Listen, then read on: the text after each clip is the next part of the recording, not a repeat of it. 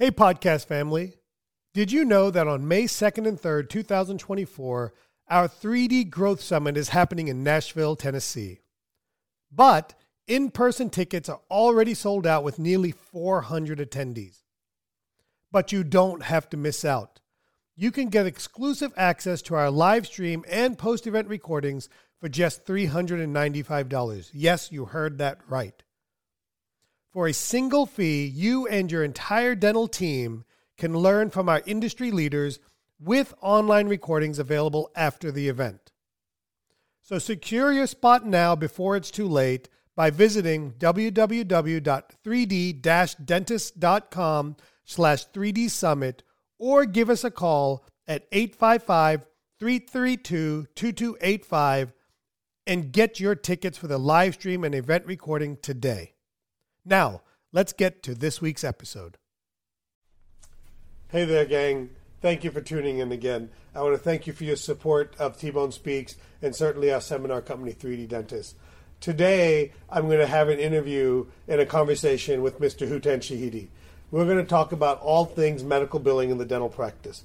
The most common subject where we get the most number of questions is on medical billing. There is so much confusion out there. There is so much overwhelming information. My goal today is to help break down some of that confusion, to get rid of some of that overwhelm, and to help you help your practice by understanding medical billing more and help you make a decision if medical billing is right for your practice. Let's go ahead and cut to our interview with Mr. Hootan Shahidi. Welcome to T-Bone Speaks with Dr. Tarun Agarwal, where our goal is to change the way you practice dentistry by helping you achieve clinical, financial, and personal balance. Now, here's your host, T-Bone. Hootan, how are you doing, sir? How are you, T-Bone? Good having you. Thanks for having me. Listen, I know you own a medical billing company, okay? So one of the things that you probably don't understand sometimes is why there's so much confusion. And, because one of the things we all struggle with when we know our area of expertise is we don't really get why other people don't understand this sometimes. So what I want to focus on today is having a good two-way conversation to answer some of the most common questions that I'm seeing from dentists about medical billing. I have one simple goal today, and that goal is to help dentists decide whether or not this is something they want to pursue for their practice. You got it. Sounds good. Let's get started. Absolutely. So let's start with this. Who is medical good or not good for? What, in your experience, having billed for thousands of customers, who is medical billing good or not good for? Okay, so we'll start with good. The offices that it's good for are the ones that have cone beam, the ones that perform routinely oral surgery, maybe do some periodontal surgery, and also do appliance therapy, whether that's for sleep apnea, bruxism, or TMD. The second part of your question, or the second question, who is it not good for? That might be for a practice that's very heavily restorative, doesn't necessarily have advanced imaging, doesn't do their own oral surgery, doesn't do their own periodontal surgery, or an office that is demographically in an area where they are surrounded by a lot of HMO medical plans, or they are a Medicaid office, which is a state-funded program. I'd probably add one more thing to that. The other area where I would say that an office isn't great for medical billing, maybe a practice where, quite frankly, they don't need the extra revenue. Where medical billing may add one more layer of confusion for their patients. In other words, that would be very we're talking about a small percentage of practices, okay? But a practice where they're fee-for-service already, they have a very high case acceptance rate, and the patients pay up front, and the patients don't necessarily need to make treatment more affordable for I would them. agree with that. So, but again, that represents a very small percentage of the practice. Okay? Very small. And so what I'm hearing and what I want to do, because I'm focused on helping dentists make that decision of whether or not medical billing is right for their practice, what I would say is, are you looking to grow your practice? Okay, are you looking to expand and grow your revenue? And are you looking to expand the number of procedures that you're doing? Now, the reason I say the number of procedures is because what we've seen in our own practice is now, once we start to understand medical billing, we understand what procedures have good reimbursement through medical billing, and then we start focusing or adding those procedures. Example, infant phonectomies. that was a procedure we just weren't doing just a year ago. But because we know that it's a very medically necessary procedure with good reimbursement through medical insurance, we're offering that service in our practice. As a side note to that, do you know why that is? Sure, no, I don't. But I do, but let's go for it. For our audience, most medical plans in the U.S., PPO plans, point-of-service plans, even HMO plans, have a stipulation that a frenectomy for a tongue tie is almost, I don't want to say universally, but well over 90% of plans cover it so long as the patient is of 1 year of age or less. Wow. That's why it's so successful. And that's what we're seeing. We're seeing 2-month-old, 3-month-old, 6-month-old patients come in, and it's a new procedure for our practice with good reimbursement. And quite frankly, it's a really good procedure. It is. That not only for the infant doesn't really necessarily see it at this point, but the mothers and the fathers do. Sure. They're really seeing a big difference there. All right, so that's good. So we've covered who medical insurance is good for and not good for. Now, let's focus on what are some of the common challenges that a practice may face in implementing medical billing into their workflow. So common issues that we typically hear, and I'll list them, and then we could go into a little bit of detail about each. One is the doctor talking to me and saying, well, I don't know if my team's going to onboard this. Okay. Rather, they're not going to embrace it. They're not going to embrace it, and we could talk about staff. Yes. Staff won't accept it. Another one is, I don't know, because of my lack of knowledge overall of medical billing, I don't know what systems to put into place, which is fair, because if you don't know what goal you're trying to achieve, what systems can you put in place to get there? Then the third one is, I'm just too busy. Yeah. I'm busy doing implants. I'm busy doing crowns. My team, they're pushed to the brim. They can't do one more thing. So that kind of all ties in together. I want to talk about that I'm too busy part real quick. I would caveat that and say typically the practices that I'm hearing that are too busy aren't the surgically oriented practice or the implant practices. These are the practices where the bulk of their work is fillings and crowns. Because to be able to create great revenue and to have a good practice lifestyle doing fillings and crowns, you have to see a lot of patients and do a lot of work. And just as a side note, typically the practices that are too busy are the practices doing, traditional, what I call beginner level dentistry.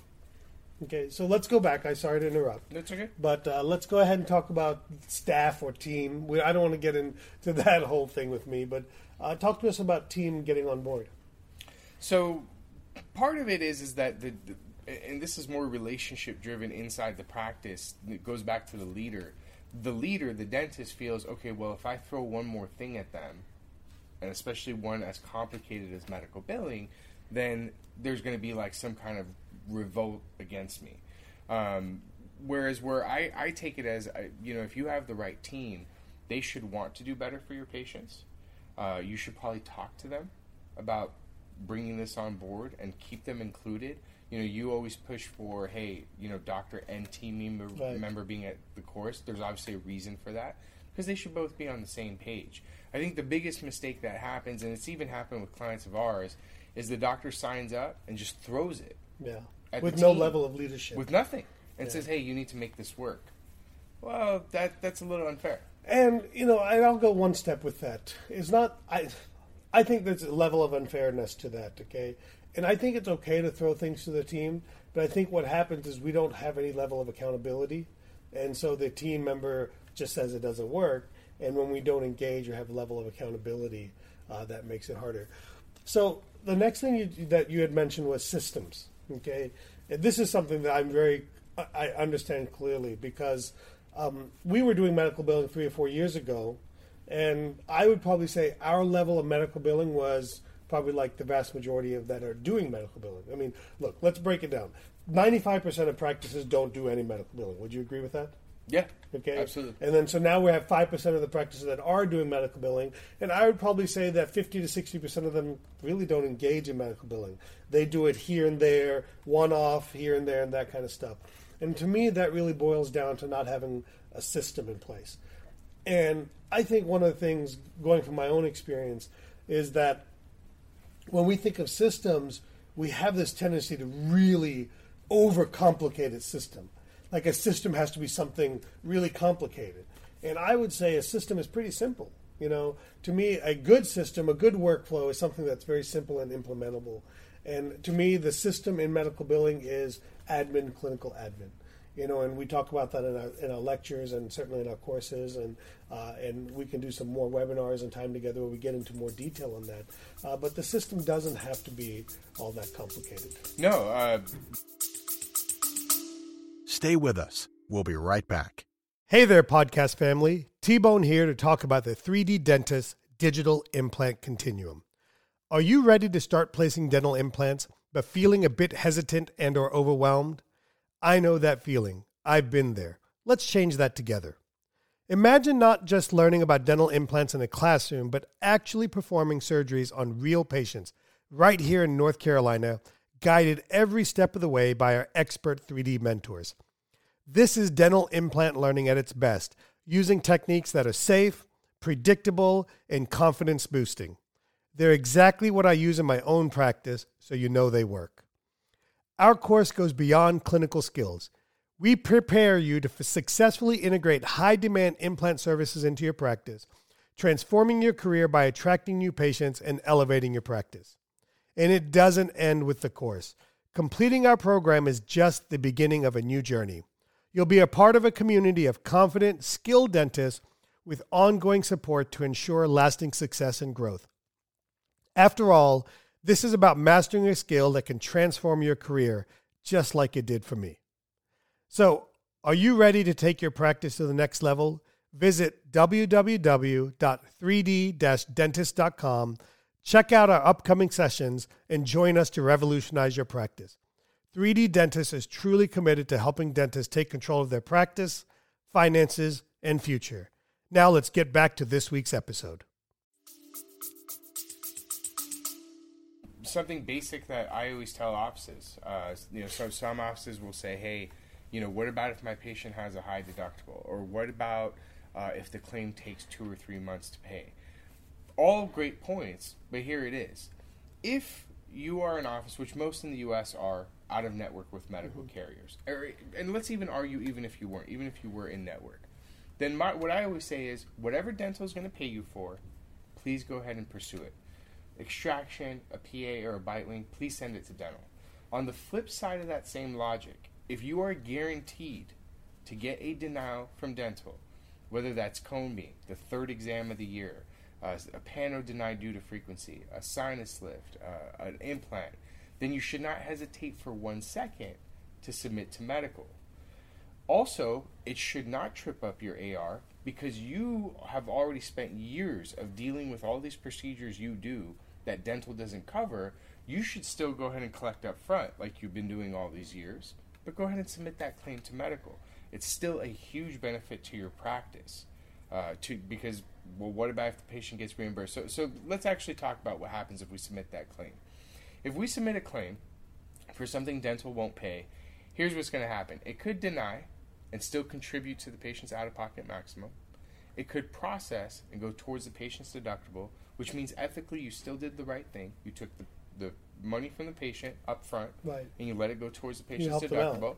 Or money comes back to either you or the patient, which means you returned expendable income back to the patient's pocket, which maybe then will be easier for you to, say, schedule the abutment and crown, or whatever else it is you might want to do for the patient because you returned that expendable income. And none of this hurt your AR, and whether it took 2 weeks for that medical claim to pay or 6 weeks, how did it hurt you? There's no hurt. It doesn't. No. So the next thing is being too busy. I want to address that, okay? To be honest with you, I don't even totally understand that one. Yeah, I always find that do. one to be bizarre. It is bizarre, but I understand that. And really what's happening is it's not simple, right? It's not boom, boom, boom. It's not what we've been taught.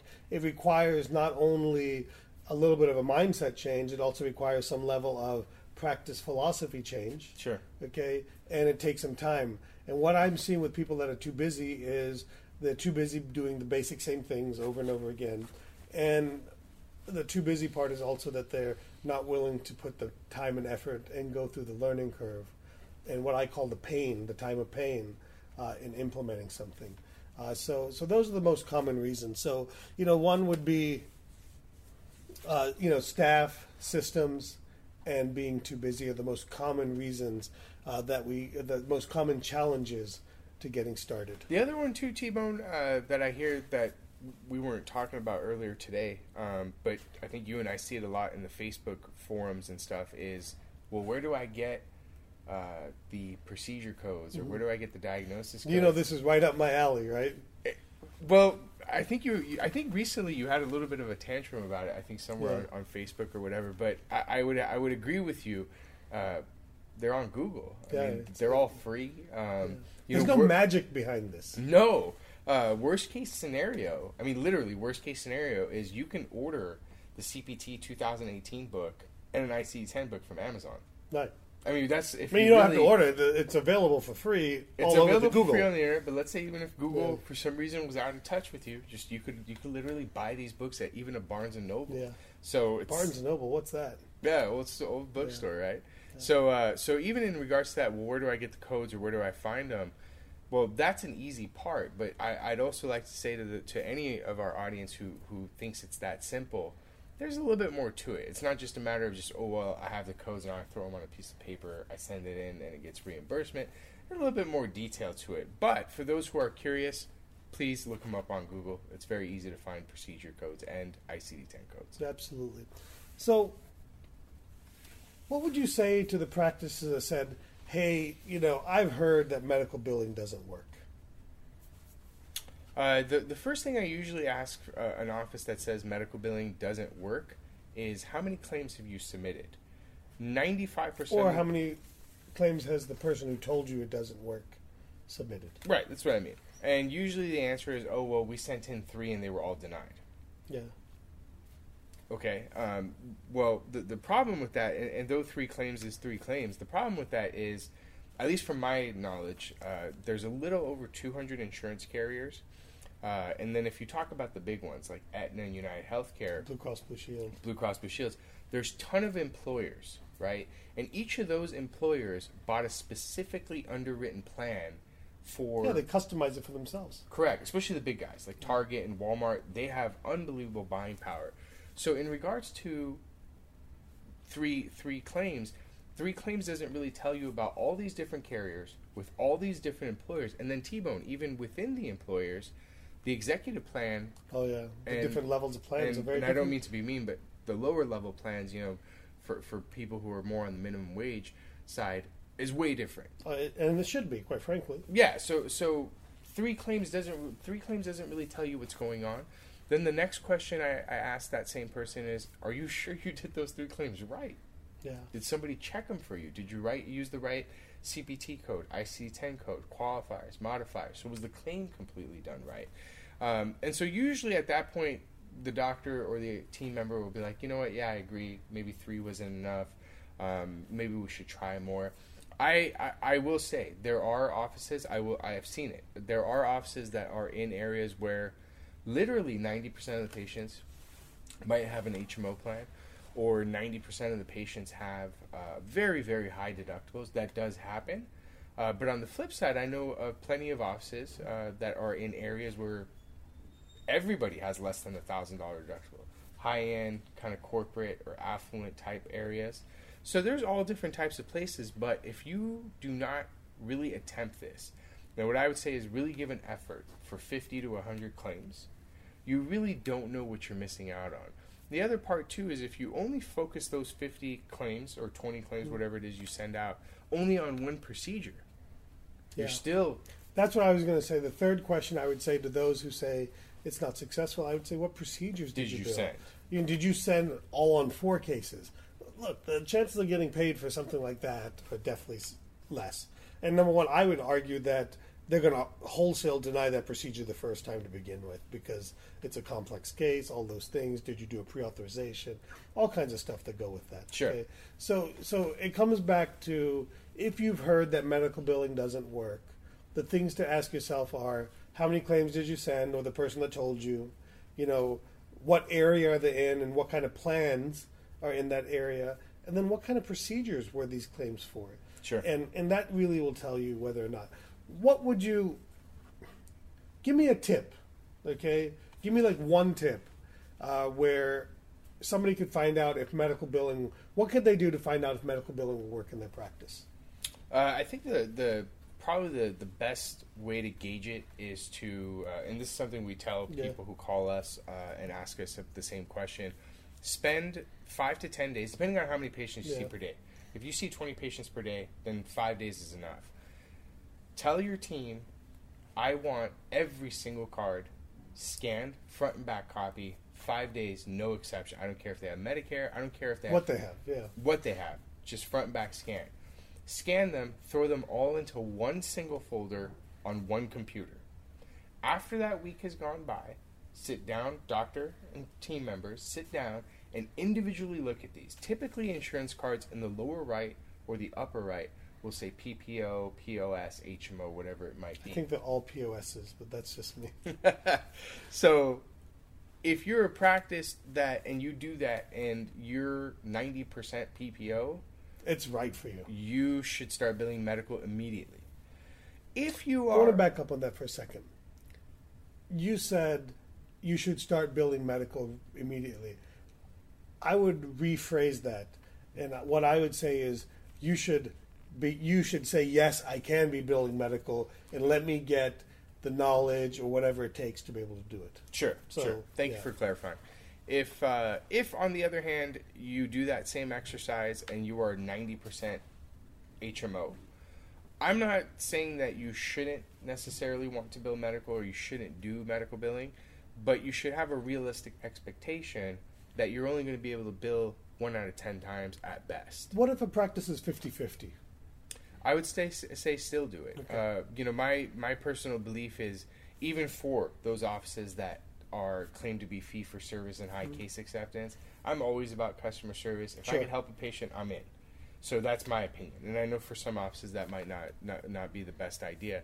So I'm pretty sure everybody listening to us, our family of friends and colleagues are in the position where they want to help their patients. Our family and friends, I would agree, but and obviously I'll never point anybody out specifically, but I've had practices tell me that I'm not really interested in financially helping my patient.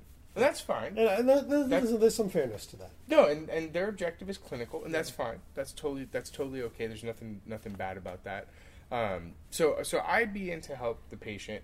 50-50, 5 out of 10 times is still pretty good. Yeah. A lot of our clients who are quote unquote very happy with medical billing are only probably sending out 20-30% of their patients' cases. Yeah. So 50 is actually pretty good.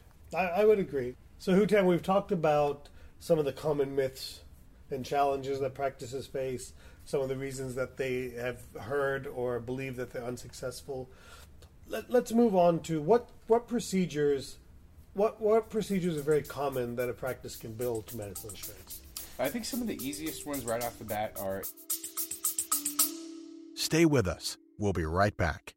Hello, podcast family. T-Bone here, bringing you our newest live patient implant training, Full Arch Express. For dentists already placing implants and ready to level up and continue building their implant practice, this is the golden ticket. We're diving deep into full arch implants, the hottest game changer in implant dentistry. In this program, we tackle both overdentures and all-on-X fixed hybrids, mastering techniques that are essential for modern, comprehensive dental care. It's about getting your hands on the tools and techniques that will replace the doubt and fear with confidence and predictability. Here's the kicker. There's live patient training right here in North Carolina. You're not just learning theories, you're in the operatory doing real work on real patient from start to finish, guided one-on-one by our expert 3D mentors. You'll learn the nuances of each approach, ensuring you can cater to a wide range of patients to maximize revenue. Speaking of revenue, with me, you know it's not just about the clinical skills. We're bringing business into this aspect too, teaching you how to integrate these advanced services profitably into your practice. So are you ready to rise up to the top in implant dentistry? Join us at the Full Arch Express. This isn't just another course, it's a career-defining leap. Head to www.3d-dentist.com to enroll in our next session. 3D Dentist is truly committed to helping dentists take control of their practice, finances, and future. Now, back to this week's episode. Examinations. It's also probably something that offices do the most of. Right. You know, an office might do 20, 30 implants a month, but they might do 150. I don't think there are many offices doing 20, 30 implants. I'm just saying. But that same office that is doing 20 to 30 implants a month might be doing 150 exams. If not more. A month. I would argue that most offices are doing somewhere between 16 and 20 exams per day. The traditional practice is a single dentist, 2 hygienists. Right there with 2 hygienists, you're seeing 15 to 20 patients right there. So there's 15 to 20 exams per day there. Sure. Your imaging, start as basic as your bite wings and PAs, and then move up FMX, PanSeth, CT. So again, an implant practice, you probably have your own CBCT unit. So those are, I think, the basics to start with. They're the simplest, they're the most straightforward cases. So probably what you're saying are these are those 2 things are procedures that nearly every practice is doing. Yeah. Okay. Yeah. Even if you don't have cone beam, you still are probably taking PAs or bite wings at a minimum. So what I'm hearing from you is that what you're saying is literally every practice has the potential to bill medical insurance. Absolutely correct. Because they're doing procedures already that are medically necessary. I mean, it's impossible for a practice not to do exams. Correct. Okay. Correct. And take x-rays. Correct. No matter what kind of practice you are. Absolutely correct. Okay. I totally agree. Now, what about some intermediary procedures, something that maybe not every practice is doing, but a lot of practices are doing? I think it's pretty common, and I could be wrong. You're a clinician, you correct me. I think a lot more offices now are doing their own grafting. Okay, so surgical procedures. So some of the surgical procedures that we do are billable to medical insurance? Yes. Can you give us some examples? It's actually all oral surgery procedures are billable to medical. So this is going to be extractions, bone grafts, membranes, sinus lifts, INDs, gingivectomies, connective tissue grafts. So wide myriad of different things can be covered. Obviously not everybody's doing those different types of procedures, or they're doing those procedures, and as you and I have learned over the years, just simply not billing for it. Right. How many times have you and I asked somebody, hey, do you actually remove the granuloma? Do you remove the cyst? Do you bill for it? No. So that's another part of the education component is, we were talking about you could hand somebody the codes, but if there's not a good dialogue between front and back and a little bit of a system, these things can easily fall through the cracks. Yeah. So I want to wrap up kind of what you said there. Okay. So I think what I'm hearing is that there's 5 categories of procedures. 1 is exams, 2 is x-rays, 3 is surgical procedures, 4 is appliance therapy, whether it's a sleep apnea, whether it's a night guard, whether it's a TMD appliance. Sure. And the 5th? Or surgical stent, or the 5th would be trauma. Yes. Okay. So those are the areas.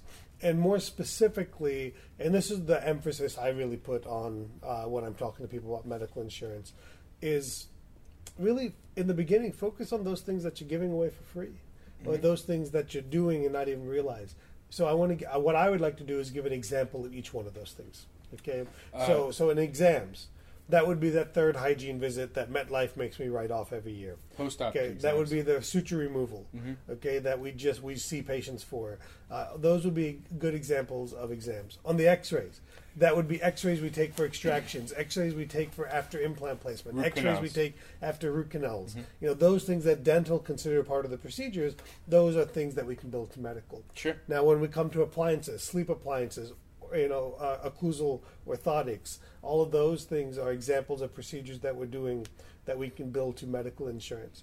And then when it comes to surgery, things like, for example, I'm notoriously bad about doing membranes. I'll plan the graft and then the buccal plate will be missing and I'll stick a membrane in there. Those are areas that we can build to medical insurance. And, another surgical procedure I think that sometimes we do that we don't charge for is INDs.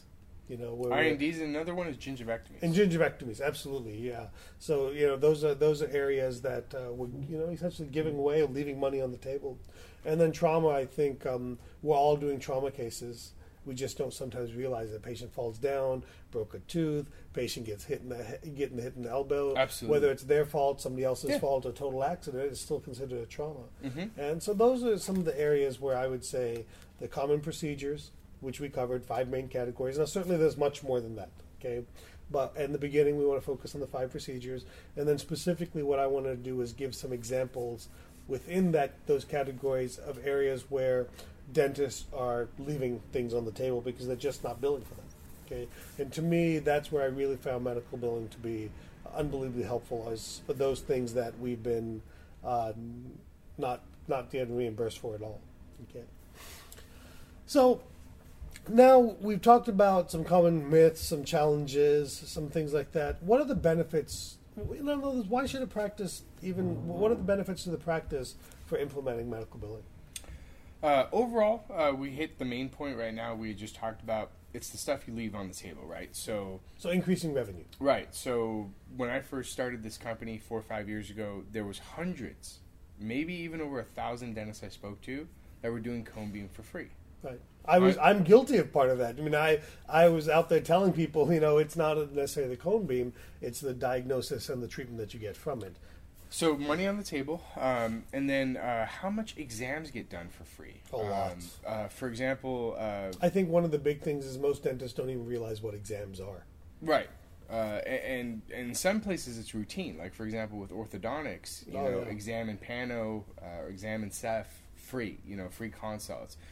Consults altogether. Yeah. I mean, that's like notorious everywhere in our profession. Everybody's doing free consults. So many of them, the PAs and the bite wings that you hit on that we do for free.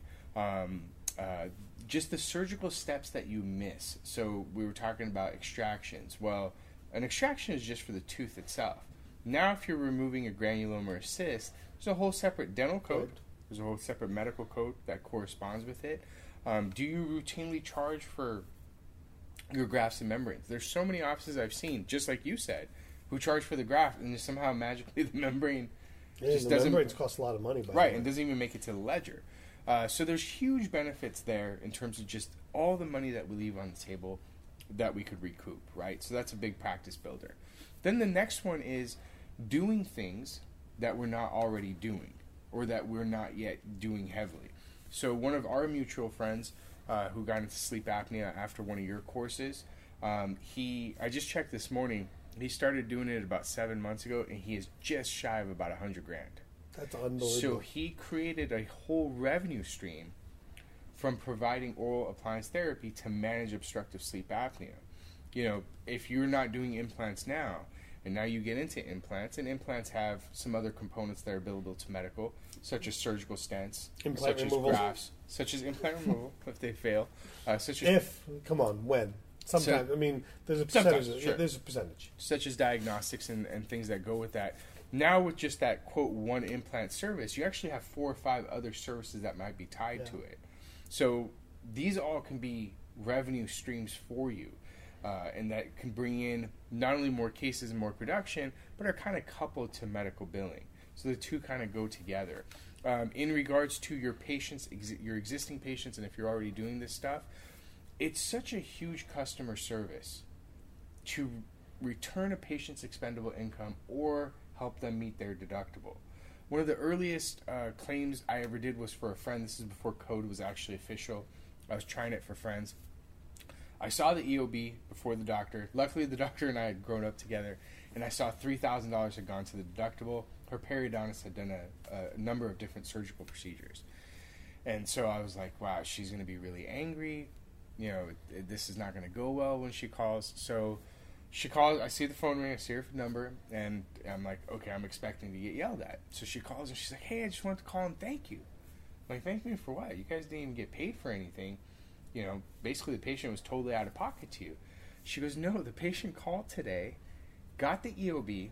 This is the first time in his 10 years at that company that he's ever met his $3,000 deductible, and he cannot believe that this happened. He's so excited. He's so happy that his dentist or periodontist met his deductible. He's going to go get checkups and do all this great stuff now.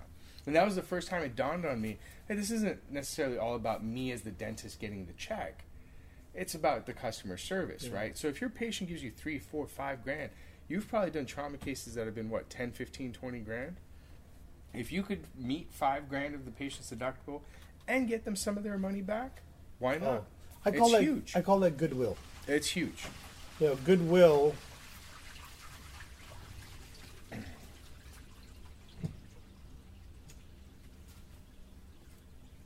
I call that goodwill. Goodwill to me is the indirect things, the things that you can't necessarily measure, but that help grow your practice over a period of time. Yes. Well, Hutan, we've talked about a lot of things today, okay? Hopefully we've given people some insight, greater insight, more specific insight into medical billing. I want to end by giving a couple of points and talking about how to get started, okay? So for me, getting started is again, I try to simplify everything. To me, the first question is, should I be entering into the medical billing game? Okay. My hope is that we've shown you and helped you understand whether or not medical billing makes sense for your practice by answering some of these common questions. And now we've decided that medical billing is right for us. Now, how do we get started? Okay. And what I would say to everybody is they need to answer a simple question. Do you intend to do it yourself? In other words, do it in your practice, do everything from start to finish, or do you intend to use a third-party service? Okay, and both options are good, and both options exist. Now, what I would say is that regardless of whether you do it yourself or whether you outsource it to a third party, it's unbelievably important that you get some education, because as a third-party biller yourself, you can clearly tell those offices that invest in learning about medical billing, maybe not necessarily learning the ins and outs of how to do it, but really learning the documentation, what procedures are billable, what we're leaving on the table, just getting more knowledge from that perspective. You can support them better because they can bill more. And certainly if you intend to do it yourself, you 100% need to get some level of education in this. Absolutely. Well, what would be your thoughts on some of that? In regards to, so I absolutely agree with you. So let me lay that out, that the education component is there. That needs to be there, I should say. What I would add to that is then from there you really got to think about how much revenue are you bringing in. So most medical billing companies that you outsource to will charge anywhere from about 8 to 12% of your claims. Of the claims or of the amount received? Of the amount received. Claims paid, I should say.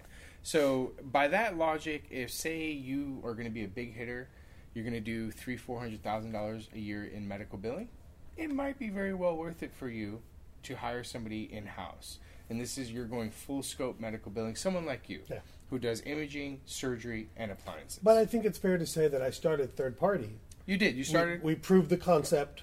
We saw that it worked, and then I said, hey, I can bring this in internally. Right.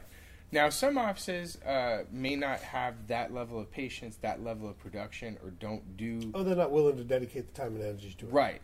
So, for example, then if you're using a medical billing company, say that charges 8, 9, 10%, and every month they get you $10,000 in reimbursement, you only owe that company $800, $900, or $1,000, right, which is still far less than a full-time employee. So there's some economics to making that decision of if that's a good fit for you or not, of doing it yourself or outsourcing. As you know, a lot of people have started just like you with outsourcing, and they've come to some of our courses, a 1 or 2 day course that we've done, and they've graduated from me. We're still friends, we still stay in touch, and I wish them the best. And that's fine too. That's totally okay. But it's really something that the office has to sit down between economics, manpower, feasibility. We were talking about a past attendee of our course, and I was telling you how well they're doing in sleep apnea. It obviously made sense for them to do it themselves because the sheer load that they were doing was better. And I will readily admit, if you have somebody dedicated to a full-time in office, it will always be an outsourcing company if you can do it. Yeah. Because the person is there right on the spot live. No matter how good an outsourced company is, let's say a benefit check. Yeah. Even on our best day, it'll probably take us 10, 15 minutes to respond. Whereas if the person's there, you could probably do it in 30 seconds to 90 seconds. Yeah, we do it all the time. Right. So these little nuances and these little differences do exist. But frankly, T-Bone, for probably, in my opinion, 80%, 90% of offices, it's not a realistic solution to do it in-house. Certainly not starting out. Starting out, correct. Now, they may get to that point, and that's great. Happy to have that happen. But that's just not really realistic across the board in a greater majority, 51% or more. Okay. So now we have to do our commercial plug. Okay, so I always believe in providing people the education, the content, and helping them get started. Okay, so some people want and need to learn more. Sure. Okay, so what we provide, Hutan and I together, is we do 1-day courses where you lead them, and those are specifically for the office that intends to outsource. And the great news in that is the tuition includes 1 year of initial onboarding with you. Yes, sir. The only fee they would have is the 8 to 10% based on the actual collections as a service fee to you. Correct.